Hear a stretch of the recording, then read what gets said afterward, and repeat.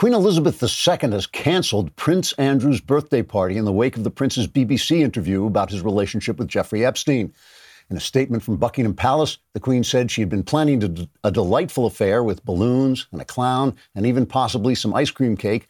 But since the prince insisted on raping little girls, he did not deserve any balloons and instead would have to eat his ice cream cake in a room by himself, although she might still allow the clown to entertain the family privately.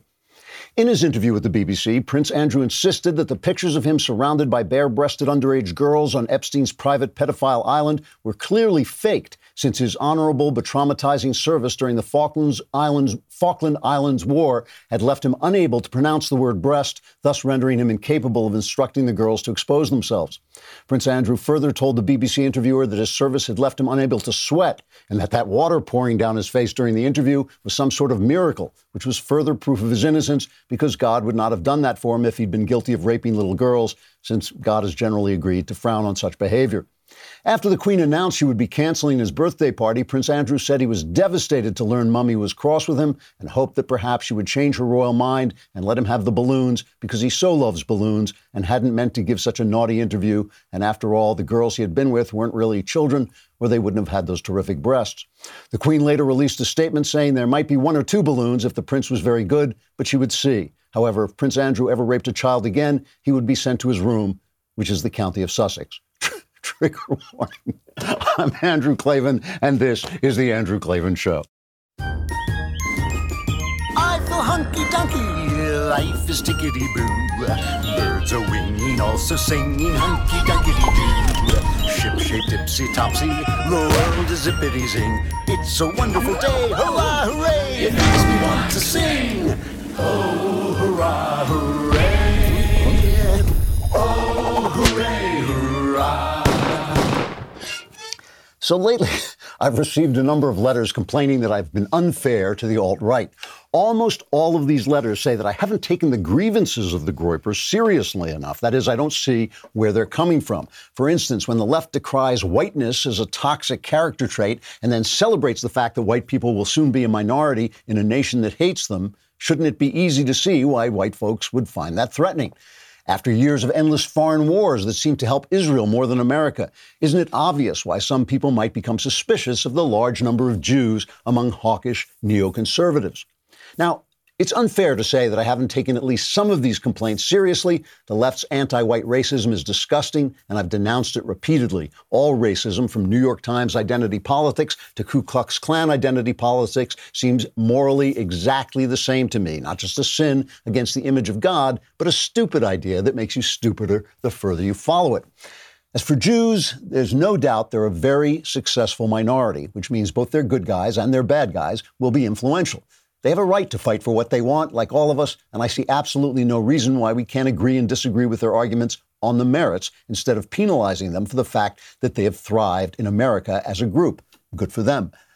All of which is simply to point out that just because the left is wrong doesn't mean the alt-right is right. In fact, it seems to me they're making the exact same mistake the left always makes. The alt-right is adopting the very values they oppose. If the left is wrong to be racist against whites, then it must be equally wrong to be racist against people of other colors. Likewise, if it would be wrong for American Jews to support Israel simply because they're Jews, it would be equally wrong to condemn Israel and their supporters simply because they're Jews. The left is wrong, I say so all the time. So is the alt-right, and for exactly the same reasons. Our old friend St. Paul had some good advice in these matters. Namely, do not be overcome by evil, but overcome evil with good. Politics isn't beanbag, and sometimes you have to play rough. And when it comes to choosing between devils and jerks, you have to side with the jerks every time. But the conservative movement is in the midst of a massive and much-needed realignment. And if we let that realignment become poisoned with race or religious hatred, then it can only lead to one of 2 terrible outcomes. Their haters will win, or our haters will win. And in either case, the worst people will take over the country. There's got to be a better way than that. And we'll be talking about ideas and how they poisoned the well of the American conversation in just a second. But first, we'll be talking about something much jollier than that, namely Venturo watches. I am wearing what has now become, I think, my favorite watch, which is a Venturo watch. It is really attractive, very nice. The band is nice. The face is nice, really easy to read. And guess what? They're in the midst of a massive holiday sale. Everything on the Vincero site is on sale. There are no exclusions. Products do sell out, so don't wait to buy. Head over to VinceroWatches.com/Klavan to see my favorite picks and take advantage of their biggest sale of the year. Vincero has watches for every style and price point. You're sure to find one that suits you. You can engrave any message on them you choose, your favorite quote, your name, anniversary date. It's the best possible gift because it's tailored with a personal touch. This deal is too good to pass up. Go to VinceroWatches.com/Klavan, and the discount will be automatically applied at checkout. Vincero is making it so easy for you to shop with a huge discount. Go to my link, buy a Vincero. It's time, pun intended, VinceroWatches.com/Klavan. And how do you spell Klavan? K-L-A-V-A-N, there are no E's in Klavan. I knew you were going to say that. Mailbag is tomorrow. The mailbag is tomorrow. This is your last chance before Thanksgiving to actually have something to be thankful for. You got mail. Instead of your annoying relatives. Go to dailywire.com. Hit the podcast button, hit the Andrew Klavan podcast, hit that mailbag symbol, and you can ask any question you want. And you can then scream like that. While you're asking the questions, you'll certainly scream like that with glee and joy after you get your answers. You have to be a subscriber. It's a lousy $10 a month, lousy $100 for the year. For the $100, you also get this Leftist Tears tumbler, hand-carved out of ivory and gold, and then shaped on the thighs of Los Angeles virgins. No one's ever seen a Los Angeles virgin, but I'm sure they're out there because we have the tumblers to prove it. Ask any question you want. Ask about religion, politics, your personal life. All my answers are guaranteed 100% correct and will change your life, possibly for the better. You know, it's easy to see why leftist ideas drive right-wingers insane. It's easy to see why right-wingers feel justified in saying all kinds of crazy stuff just to fight back.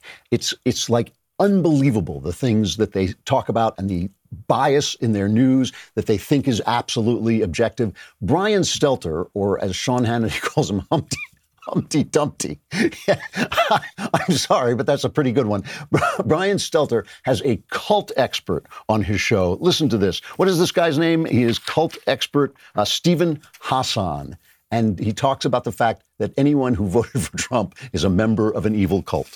I am referring to Trump's organization and followership as a destructive cult where people are being fed propaganda and they're not being encouraged to think for themselves. They're not being encouraged to really explore and look at the details and arrive at their own conclusion. Much of what they're hearing is emotionally driven, loaded words, thought-stopping and thought-terminating type cliches like fake news or build the wall or make America great again. You say the president is using mind control, but how's that provable? So we can start with the pathological lying, which is characteristic of destructive cult leaders, saying things in a very confident way that have nothing to do with facts or truthfulness, the blaming others and never taking responsibility for his own failures and faults, shunning and kicking out anyone who raises questions or concerns about his own behavior. His use of fear-mongering, immigration is a horrible thing. It is frightening to hear a cult expert say that you see all these signs right now, today, in American politics. It's incredibly frightening. I don't believe this guy. It's incredibly frightening. So here we have the signs of an evil cult, propaganda. People are not being encouraged to think for themselves. They're not being encouraged to really explore. This is a quote, to explore and look at the details and arrive at their own conclusions. They use emotionally driven, loaded words and cliches. So we sent out our crack Daily Wire team of undercover investigators to see if we could find some examples of this. So the emotionally driven, loaded words, the cliches, being fed propaganda. And we actually came up with a video of this taking place. After yesterday's explosive testimony. Kicking off what promises to be another explosive week in the impeachment inquiry. We're bracing for potentially an explosive opening statement. Those were some of the fireworks from today's explosive testimony. Another explosive day of testimony. High stakes heading into a potentially explosive week of testimony. The most explosive thing. This is a slow motion explosion. Major breaking news right now. The explosive, truly explosive opening remarks. I can't emphasize how explosive this is. How explosive. Very explosive. That is shocking. A cult taking place right in front of our very eyes. These cultic, repeated words with emotional, emotionally charged words, the cliches. The guy is right. We are running a cult. I mean, it is comical that they can't see themselves. So it drives the right crazy. It drives the right crazy. This is the news. You turn on the news, CNN, the most trusted name in news. Ha ha ha. And that's what you see on the news, and it drives you crazy. And it goes far, far beyond that because, go on and just Google the word gender, a word that 2 minutes ago had a very simple meaning. We understood what it meant. I just Googled this, and here's a video I came up with. It's put out by PBS. So this is public-funded stuff. I think the name of the show is The Origins of Things or something.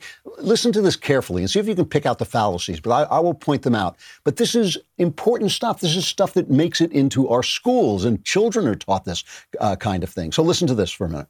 There are people who are intersex, meaning that they share a variety of these traits across the sexual divide. People can have XX chromosomes associated with women, but present in most other ways as male, and vice versa. It's also possible to have a mixture of these traits that aren't easily quantifiable and don't align neatly with male or female designations, although in some of these cases there are parents and healthcare providers who choose an assigned sex for a child born with a mixture of traits at birth. But while sex is mostly considered biological, gender is its more loosely defined cousin. Gender relates to the performance of roles, identities, and ideas surrounding masculine, feminine, or neutral traits. And more often than not, we link gender to both outward behaviors and internal ideas about ourselves. A good example of performing gender in society would be a statement like, all girls' favorite color is pink. The first assumption is that girl lines up with female sex, and the second is that given the choice, most, if not all girls will not only choose pink as their favorite color, but will also be naturally predisposed to liking pink over other colors. I don't understand. I don't understand. I don't understand. So we added that last part in. But the thing is, this is incredibly poisonous stuff, especially to teach it to children. But look at the fantasies. She starts out talking about the fact that there are people who are, the fallacies. She starts out talking about the fact that there are people who are intersex. Absolutely true. There are people who have that problem. But there are also people who have one leg. And if I said to you, human beings have two legs, you would understand that to be the case. That would be, in fact, if I said a human being is a featherless biped, that would be true whether or not there were a vanishingly small number of people born with feathers or born with one leg or born with three legs. It would still be true that the human animal is a featherless biped. It is the same thing that when you do have people who are intersex, you have all kinds of things that go wrong in the reproduction of human beings. But it is still true to say that people come in two sizes, male and female. Those are the two kinds of human beings there ain't anymore. Those are the two kinds. The other thing is this kind of typical feminist argument where she puts forward this all girls like pink. No one would ever say that. I mean, that is a non-existent, there is a 0% of people would make that statement. That girls tend to favor pink more than guys do is in fact the case. And you see that. And does that become sort of coded into society? Yes, but it's a human universal. I mean, she points out in this video, she says there are places where they recognize a third sex.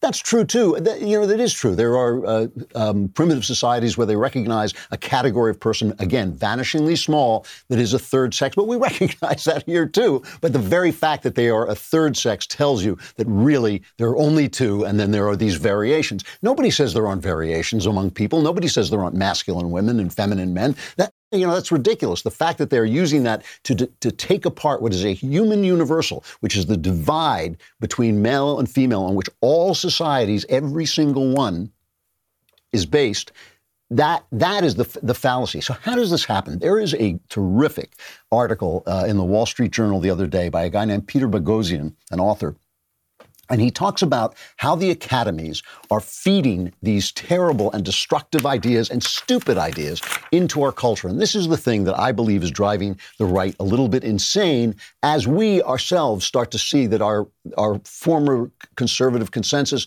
has collapsed and we're trying to build it back again. And we've got people like the Never Trumpers saying, no, it's all, we should just stick to what we had. It was good. We're still living in the Reagan era. And obviously most of us know that's not true, but we don't know how we're going to move on into a new world. So let me just read you this article in just a second. But first, let me talk about Zovio. You know, my wife is always teasing me that I'm the only person in our family who doesn't have a higher degree. I only have a BA degree, I guess a bachelor's degree. And she teases me because I don't have a higher degree. And I always say to her, that's because I paid for everybody else to get the higher degrees. But it is true that a master's degree, a higher degree can help you get ahead. And you don't want to wind up like me working in a hellhole like this, right? So you want better jobs, you want more advancement. A master's degree can help you to be a whole new you. And you can get this through Ashford University. It's convenient and flexible. Ashford University's online master's degree program allows you to learn at your own pace. You can study wherever you're the most comfortable learning. You can take one course at a time. Ashford University's 6-week-long courses allow you to take one course at a time. It's easy enrollment. The GRE, GMAT, and other standardized test scores are not required for enrolling at Ashford University. It's a fully accredited school. New opportunities are right around the corner. Now's the time to start earning your master's degree. Enroll now by going to ashford.edu/Andrew. That's ashford.edu/Andrew to start your master's degree today. Ashford.edu/Andrew. And then when you have a master's, you too will be able to make fun of me like my wife does. Here's this article about what Peter Boghossian calls laundering ideas. He says, you've almost certainly heard some of the following terms: cisgender, fat shaming, heteronormativity, intersectionality, patriarchy, rape culture, and whiteness. And the reason you've heard them is that politically engaged academicians have been developing concepts like these for more than 30 years, and all that time they've been percolating. Only recently have they begun to emerge in mainstream cultures. These academicians, is that what you academicians? Yes. People in the academy, they accomplish this by passing off their ideas of knowledge. That is, as if these terms describe facts about the world and social reality. And while some of these ideas may contain bits of truth, they aren't scientific. By and large, they're the musings of ideologues. So how does this happen? How do they do this? All right. Here's how it works. It's called idea laundering. And that was a phrase made by Brett Weinstein, who, if you've seen the movie No Safe Spaces, was hounded out of Evergreen State College in a truly vicious riots and fear-mongering and threats. And he calls this idea laundering, like money laundering. Here's how it works. First, various academics have strong moral impulses about something. For example, they perceive negative attitudes about obesity in society, and they want to stop people from making the obese feel bad about their condition. In other words, they convince themselves that the clinical concept of obesity, which is a medical term, is merely a story we tell ourselves about fat, a descriptive term, okay? Second, the academics who share these sentiments start a peer-reviewed periodical, such as Fat Studies, which is an actual academic journal. They organize Fat Studies like every other academic journal with a board of directors, a codified submission process, special editions with guest editors, a pool of credentialed experts to vet submissions, and so on. The journal's founders, allies, and collaborators then publish articles in Fat Studies and grow their journals, right? Eventually, after activist scholars petition university libraries to carry the journal, making it financially viable for a large publisher like Taylor and Francis, Fat Studies becomes established. They then have an answer when one asks the obvious question: how could fat be just a narrative? There's overwhelming medical evidence reliably indicating that excessive fat is a health hazard. It has nothing to do with stories we tell. It's a health hazard, right? In response, the grievance scholars point to articles in the peer-reviewed journal Fat Studies and say, look, there are peer-reviewed articles. But again, the whole thing is a scam, right? Because they set up the journal to work this way. And it doesn't stop there. Grievance scholars then use articles like these published in Fat Studies to credential themselves and receive promotion and tenure. And that's why you've heard of some of these terms, which are not factual. They don't relate to anything except the imagination of these scholars. It's like the word dragon, right? You can say dragon all you want. You can draw a picture of a dragon, but there ain't no such thing as dragon. And that is the same with cisgender, with fat shaming, with heteronormativity. These are things that just exist in the minds of these professors. And by setting up these journals and then pointing to them as if they were facts, they make them infest the culture at large and politics at large. So this does two things, right? For the one thing, it drives the right crazy, like I said, and it gives some kind of credence to people on the right who are saying bad things that are not true, but they can point at the left and say, well, we're reacting to this thing, and everybody says, well, now it makes sense in context, but it really doesn't. But just as importantly, it means that the left is now living in a fantasy world, and this is what happens when they bring their ideas out. Recently, Michael Bloomberg has just announced that he's going to join the race, the Democrat race for president, right? Elizabeth Warren just blew herself up by announcing the details of her health care plan. And everybody looked at it and said, oh, good, a $50 quadrillion gazillion plan. And she's going to finance it by taking 2 cents away from each of 600 billionaires. I mean, it was just nonsense. It was a complete fantasy. Look at her cheekbones. Yes, and look at her cheekbones, right? The New York Times, a former newspaper, and now basically the Trump crazy, the Trump derangement syndrome center of the Democrat Party, are themselves wrote an article today, Democrats increasingly vocal in calling Medicare for all a political liability. Party leaders are describing the health care proposal that appeals to the party's left as a risky bet that could neutralize one of the Democrats' prime issues in 2020. As long as these ideas are talked about generally, as long as they're used emotionally, cisgender, fat shaming, Medicare for all, they're fine. The minute you bring out the details and they hit the air, everybody goes like, that's a bad idea. Let's not do that. So prominent Democratic leaders, reading from the New York Times, a former newspaper, prominent Democratic leaders are sounding increasingly vocal alarms to try to halt political momentum for Medicare for all, opting to risk alienating liberals and deepening the divide in the party rather than enter an election year with a sweeping health care proposal that many see as a liability for candidates up and down the ballot. So why is Michael Bloomberg, who announced before that he was not going to enter the race, why is he entering the race now? I think the answer is obvious. There is a hole where the moderate candidate should be. These left-wingers talk to themselves. They are infested with these academic ideas that are stupid. Young people buy into them because they've been taught these ideas in school as if they were knowledge, as if they were facts, when they really are manufactured fantasies that get these peer-reviewed approval from the people who manufactured the fantasies in the first place. So it's really as if I started a peer-reviewed magazine on studying dragons, on the existence of dragons. It's exactly like this when they're talking about cisnormal, heteronormativity and all this stuff. Exactly the same as I start a magazine and all the crazy people, all the fantasists who believe in dragons get together and we have peer-reviewed studies, and then we get this into the library, and then we get a publisher to do it. And then when people say, but there are no dragons, we say, you anti-dragon bigot. Here are scholars in a peer-reviewed magazine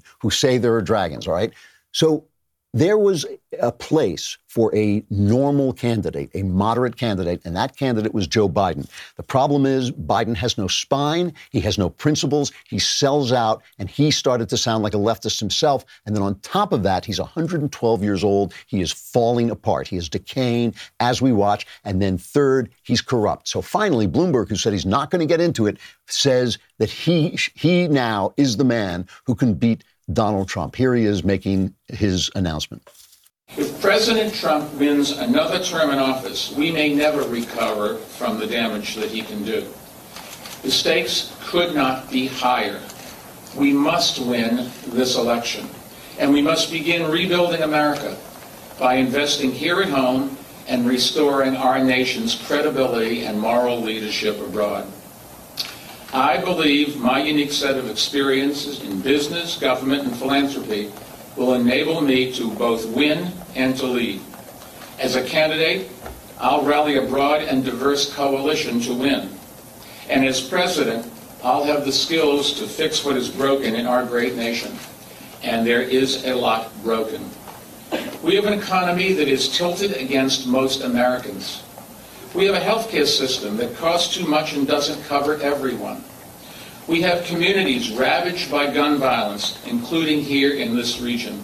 Sadly, mass shootings, like the one earlier this year just 17 miles from here in Virginia Beach, have become almost routine. We cannot accept that. We have to put an end to this madness. I'm Donald Trump, and I approve this message. He should have put that on there. What's really interesting about this, he can beat Trump, but what's really interesting is what his campaign manager, Kevin Sheekey, said on CNN. Listen to this. Mike is getting in this race because he thinks that Donald Trump is an existential crisis, and he thinks he's on a path to victory. And he's getting in to alter that dynamic. We're going to run a campaign against the president. We're going to run a campaign to try to make Mike the Democratic nominee. We're going to try to bring those together. But both of those things are happening right now. So obviously commented. Also, obviously, he'll talk about in Virginia the elections that occurred there recently. He had a big hand in it. Mike, really led a campaign to elect Democrats to the House of Delegates down there. It's the first time in a very long time where the Democrats hold both houses and the governorship.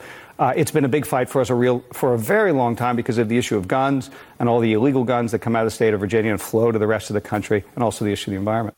So the key thing there was he said Mike thinks that Trump is on the path to victory. And of course, I think he is too. And the reason he's on a path to victory is because, A, the Democrats do nothing in Congress. They do absolutely nothing. The impeachment thing is blown up in their faces, no matter what the press tells you. And all the candidates are on the left. Again, no matter what the press tells you.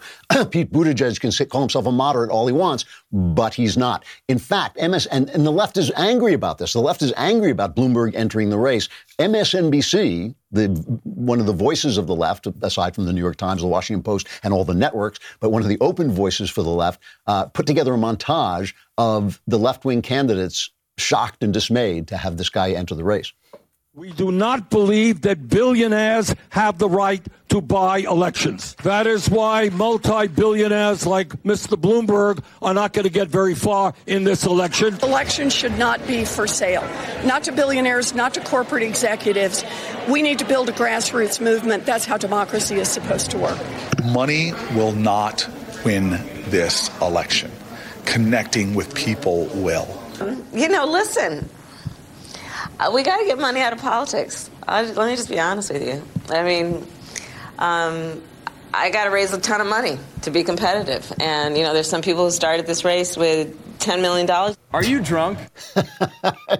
He's not even talking sense. I mean, that is not getting money out of politics. What does that even mean? How do you get money out of politics? What, do you just have rainbows, like sparkling ideas floating around in the air? Utterly ridiculous. They all concentrate on his wealth. But, of course, what they're saying is a paradox, because if he can't buy it, then his wealth doesn't matter. And Hillary Clinton couldn't buy it from Trump. Trump spent, I think, about half as much as she did and won the election. However, Bloomberg has dumped an ad buy. He's avoiding the first primaries. He's going into the later primaries, a strategy which never works. He's going national with his ad buy. His ad buy is huge. I think it's a record-breaking, like $30 million ad buy. He's got big problems. First of all, he's got a massive news organization, Bloomberg News, and they announced that since they're not going to investigate him, they're not going to investigate any of the other Democrat candidates, but they will continue to investigate Donald Trump. So what makes them different from the New York Times? I mean, what makes them different from all the other press? They've just become typical of all the other press. So that is truly compromising to his news organization. If the Bloomberg News organization actually makes an open statement that they are not going to investigate any of the other Democrats, but they will investigate Trump. They've just become completely useless, like CNN. So as many people will be watching them as CNN. The second problem is Bloomberg himself. When he said that he wasn't going to run, he said at some point, you got to say, look, I would be 79 years old when I took office. People say, well, Ronald Reagan was 80 when he left. Yeah, when he was 80, they carried him out gaga, he says. To start a 4-year job, maybe an 8-year job at age 79 may not be the smartest thing to do. But I think if I thought I could, I would have entered the race. So he himself says he shouldn't be in it. He also said I would have to change all my views and go on what CNN called an apology tour, and he's already started that. He apologized for New York's policy of stop and frisk, which was a badly named policy. It was a policy where the police spotted you and thought you were carrying a gun. They could come after you. And the New York Times and the left helped bring that policy down, which was saving black lives. It was an absolute shame that they brought it down. And his third problem is he's a big nanny state guy, which is really unappealing. And Trump will bounce him down the street. I mean, he's only a little fellow. He's only like 5 feet tall. So Trump towers over him and he'll bounce him down the street with the policies that he put in. He tried to ban sodas, big sodas in New York. He actually did ban having more than 2-to-1 ratio of female and male restrooms. He put in place a 2-term limit for city elected officials and then violated it. His record is not that good. And the very fact that he's in the race tells us that the bad ideas are blowing back on the left. We shouldn't come up with our own bad ideas to battle them. We should come up with good ideas to battle them, which would be the way to go. Paint your life. Unfortunately, I put my Paint Your Life picture of myself across the room, and I cannot reach it. Next time their sponsors come on, I will show you. It is absolutely great. It is a portrait of me taken from a photograph. Now, obviously, your portrait of you won't be as beautiful as a portrait of me because you're not me, but it is amazing. It is an amazing thing that they do. It's a hand-painted, it's an original painting of yourself or your children or your family, whatever you want, from paintyourlife.com. It is a real painting. It is done by hand by a real painter, a world-class artist, and it's created from your favorite photo, and they just turned it into a portrait. It really is nice, and I'm sorry I can't show it to you, but take my word for it. It looks like me, so it's absolutely beautiful. There's no risk. If you don't love the final painting, your money is refunded. It is wonderful to hang up, to decorate your house, or to give as a gift. Right now, as a limited time offer, you can get 30% off your painting. That's right, 30% off and free shipping. To get this special offer, text Andrew to 64000. That's 64,000. Text Andrew to 64,000. Of course, it's ANDREW to 64,000 for a really terrific painting of your kids or yourself. Just so you know, the Klavanless weekend is going to be long, right? Because Thanksgiving is coming. I mean, this is it. Thanksgiving is coming. It is a Klavanless Thanksgiving. The wailing, the gnashing of teeth, it's really going to be terrible. Wednesday will be our final show of the week. But check my show feed on Black Friday, and we're going to announce some really exciting news and great deals that we are giving away. We are part of Black Friday. You're not going to want to miss it. It will be something to cling to in the Klavanless weekend before your utter destruction. All right, the mailbag is tomorrow. Go to dailywire.com, subscribe, hit the podcast button, hit the Andrew Klavan podcast, hit that mailbag symbol and ask me what you want. All your problems will be solved. We have David Limbaugh coming up. We're going to continue this conversation about bad ideas because he's got a new book on exactly that subject.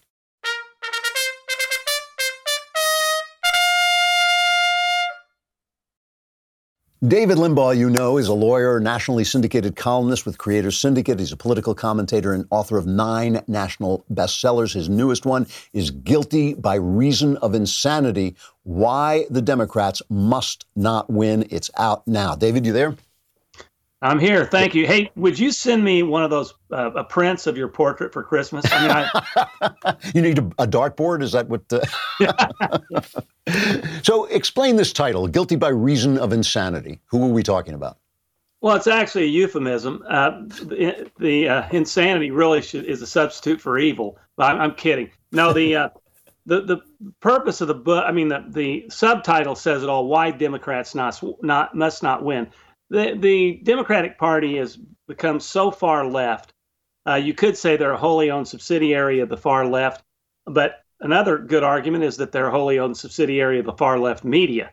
It's probably the same thing. The media is kind of dancing them around like a puppet these days and got them out on over their skis on impeachment. But the purpose of this book is to highlight all the many issues on which the Democrats have gone nuts, and how extreme they are, how indefensible their positions are, and how if they regain power in the political branches, executive and legislative, I think they will complete Obama's fundamental transformation of America into a land that our framers would not even recognize. So, I've been keeping up with your work, and your books have been terrific, but most of your books have been about Christianity, unless I'm wrong. All the ones I can remember have been about Christianity. How come you suddenly came back to the political arena?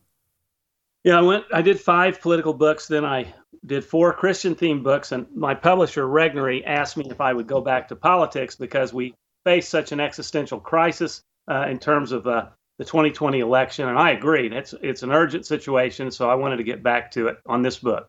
So the ideas that you go through, you start with ideas about race.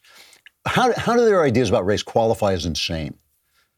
Well, there's several things. One is this isn't insane, but it's despicable that they practice identity politics almost exclusively now. They don't even have to defend their policy positions, all of which are failures. And so they just demonize us on the basis of race, gender, sexual orientation, class, and everything else. But a big feature of that, of course, is race. And they have pitted blacks against whites, whites against all minorities, ginned us up to make people think that conservatives hate them. So they don't have to prove that socialism is a legitimate idea. All they've got to do is convince people that even if capitalism might have some merit, the people who promote it are racist and they hate you. Therefore, you can't vote for them. By the way, we're making inroads. Trump is making inroads into the black community, so it's not working as well as it used to, which is an interesting thing. But they are also rejecting Martin Luther King's legacy, which is to judge people on the content of their character, not the color of their skin. This seems trite, it's so obvious, but they're advocating color consciousness and almost segregation now. They're completely looking at people's external qualities instead of what's in their heart and their behavior and conduct. What do you think the actual impact of that on minorities and women has been? Oh, terribly destructive. I mean, the black community, in generalized terms, is voting against its own economic interests. We've seen the incredible record on unemployment and wages and prosperity and standard of living in the black community. But we also have to understand that these liberal progressive policies have had the effect of breaking up the nuclear family. And it's had a devastating impact on blacks with fathers not in the homes. And you see all the statistical detrimental results from that. But so many black families do subscribe to conservative traditional values. And so there's a natural clash that's erupting here, and we just have to tap into it. We're talking to David Limbaugh. His new book is Guilty by Reason of Insanity. This is a question that comes into my mind all the time. Some of the stuff that the left is embracing is just completely out there. It's completely illogical. Illegal immigration, not just abortion, but actual infanticide, some anti-Semitism definitely creeping in there. What do you think they're hoping to get out of that? Why would they embrace those things, which we have to imagine are not that popular with the mainstream public? I don't know that it's a matter of pragmatism. They are so extreme. They're so intoxicated with their extremism.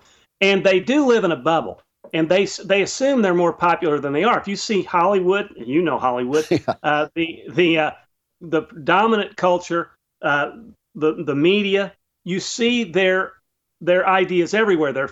They force them down our throats. And if you were to believe the picture they paint of America, the cultural America, there is no such thing as flyover country except Trump supporting hayseeds. And alt-right white nationalists, which is a completely different picture than reality. So I think they're promoting these ideas, and let's highlight what these ideas are. To not just abortion. They used to say abortion was something we ought to make safe, legal, and rare, and I never believed their sincerity, because if it's the unborn is a clump of cells, there's no reason to make it rare. So right there, you knew they were lying, but they wanted to do it anyway in furtherance of the woman's right. Now they admit, because of technology, many of them admit it's a life and want to kill it anyway. And not only want to kill the baby all the way up to the point of birth and beyond, but celebrate and glorify it through their Shout Your Abortion t-shirts, through lighting up pink New York Towers pink, from a leftist professor going on a college campus and actually speaking to a class about the affirmative morality of abortion. Yeah, no. And then this isn't insane, it's pure evil. In fact, no, it is pure evil. It's pure evil. That's unarguable. So I'm just about out of time, but quickly, the question I get asked all the time is, how do you fight back? What do you think is the best path forward for conservatives?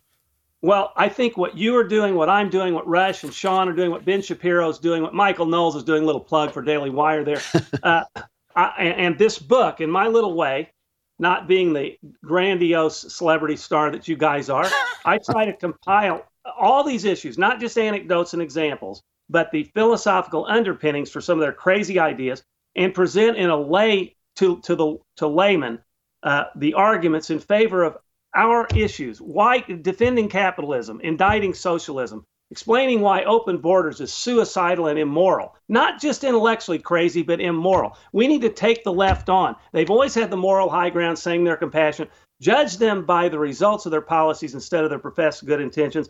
And this book attempts to go issue by issue and provide ammunition for geniuses like you who can go out then and proselytize in a secular sense. I love it. David Limbaugh, author of Guilty by Reason of Insanity, Why the Democrats Must Not Win. It's always great talking to you, David. Thanks for coming on. You too. Liberals at the door. Some left at the door. Thanks a lot. Final reflection. We started out talking about the bad ideas on the right as reactions to the left. And that means that, and the thing is, they have things that they want to say, the alt-right, and I feel like they're saying them in the wrong way.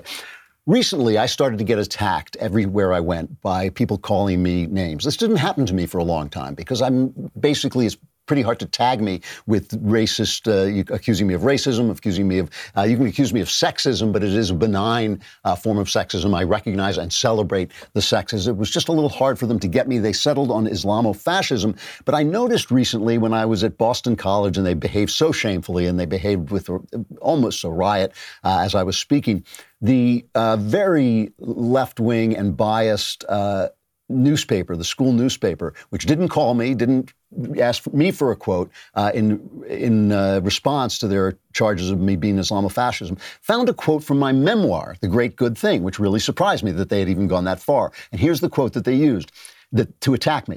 It sometimes seems to me the entire postmodern assault on the concept of truth has been staged to avoid the conclusion that some cultures are simply more productive than others, and the high culture of Europe has been the most productive so far. It is as if, in the aftermath of the Holocaust, Western thinkers have become so skittish around the idea of racism, they will do anything to avoid naming their culture as superior to others, even if it means avoiding the evidence of their own eyes. This is supposed to be racist. It's supposed to be a terrible idea to say that the culture of the high culture of Europe is superior to any, in my opinion, to any culture that has existed heretofore. And I assume the reason for this is that the people of Europe can be delineated as white. So it's the same exact idea as the alt-righters who say, look at this wonderful culture and everybody in it is white, so white people must be better, which is absurd. I mean, I always call it Goofy level thinking, like Goofy from the Walt Disney movies. Look, Mikey, they're all white, so that must be why they have such a good culture. But it's really not fair to Goofy. I mean, Goofy was a perfectly reasonable fellow. He just, he wasn't all that bright, but he was bright enough not to make it that simple. Nobody knows why cultures rise. But the one thing we do know is we do know that cultures surprise you. I mean, I've often said in Britain, the Irish were the low culture. They would say, oh, the Irish, they were basically talked about the way people in the South used to talk about blacks in the 50s. That's the way they talked about the Irish. The Irish come to America and they thrive. The Jews of Russia were the criminal class. They came to America, and once they were set free and once they were treated well, they thrived. And more than that, in ancient Rome, the people that they feared were the German tribes who settled Europe. So the people that they thought were the barbarians became the founders of this great, great culture. And here's what I mean when I say it's a great culture. When I was in Kenya, when I was visiting Kenya, my wife and I said to our tour guide, we keep going and seeing these tourist things, but we'd like to see how real people lived. And he was thrilled. He said, people never asked to see how the real people lived. And he took us to a village that was as poor as any place I've ever seen. People were literally living in grass huts. They were starving. There was a drought on. They were taking blood from their cattle, from their goats, to drink the blood so that they wouldn't die of thirst. I looked at these people and look, on the last day, they're going to be standing beside the throne of God, just like me, right? And they may be at the front of the line because they didn't have a lot of the advantages that I had. There's no moral superiority between me and them. There's certainly no moral superiority between them and Isaac Newton. But if you want to say who contributed more, which is what culture is, who contributed more to the advance of humankind, Isaac Newton did. Thomas Jefferson did. Michelangelo, Shakespeare, and Mozart did. There's simply no question about it. And in order to not say that, you basically have to get rid of all values. And that's what the left has been trying to do. And I don't know, I'm not trying to psychologize them. I don't know why they do it, but by getting rid of all the values, you basically go insane. You're talking insanity. You cannot say that a totem and the Sistine Chapel are on the same level of art. And I doubt the guy who made the totem thinks that his totem is on the same level of the Sistine Chapel. This is not a question of morality. It's not a question of moral worth. And it's certainly not a question of race. We simply don't know why cultures at certain times rise and others fall. But all we do know is it passes from culture to culture, it passes from race to race, and it will continue to do so, and we'll see other cultures rise, hopefully higher than the culture of Europe. But right now, this is the great culture. And we have to be brave enough to face the charges of racism, to talk about this honestly, but we also have to be smart enough not to become racist ourselves while we talk about the truth. Shakespeare isn't Shakespeare because he's white. There's a million things that go into making a Shakespeare, one of them being the providence of God. We do not know where he comes from. We can only celebrate the fact that he's there and be honest about the fact that this is one of the pinnacles of human creation. You know, they've destroyed Saul Bellow, one of America's great novelists, because he said, I'll believe in the culture of the Zulus when you show me the Zulu who wrote War and Peace. And they simply have written Saul Bellow out of our canon when he is one of the 2 or 3 greatest novelists America ever produced. But he was just talking the truth. He wasn't making a moral judgment on the Zulu people. He was simply talking about the products, the cultural products that a society throws up. I got to stop. Mailbag tomorrow. Be there, and you will sound. That's how happy you will sound after I answer your questions. I'm Andrew Klavan. This is The Andrew Klavan Show.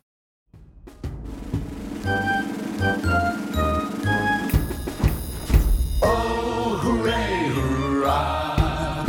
Hey, if you enjoyed this episode, don't forget to subscribe. And if you want to help spread the word, give us a 5-star review and also tell your friends to subscribe too. We're available on Apple Podcasts, on Spotify, wherever you listen to podcasts. Also, be sure to check out the other Daily Wire podcasts, including The Ben Shapiro Show, The Matt Walsh Show, and The Michael Knowles Show. Thanks for listening. The Andrew Klavan Show is produced by Austin Stevens and directed by Mike Joyner. Executive producer, Jeremy Boring. Senior producer, Jonathan Hay. And our supervising producers are Mathis Glover and Robert Sterling. Assistant director, Pavel Wydowski. Edited by Adam Sayevitz. Audio is mixed by Mike Cormina. Hair and makeup is by Jesua Alvera. Animations are by Cynthia Angulo. And our production assistant is Nick Sheehan. The Andrew Klavan Show is a Daily Wire production. Copyright Daily Wire 2019. On the Matt Walsh Show, we're not just discussing politics. We're talking culture, faith, family, all of the things that are really important to you. So come join the conversation.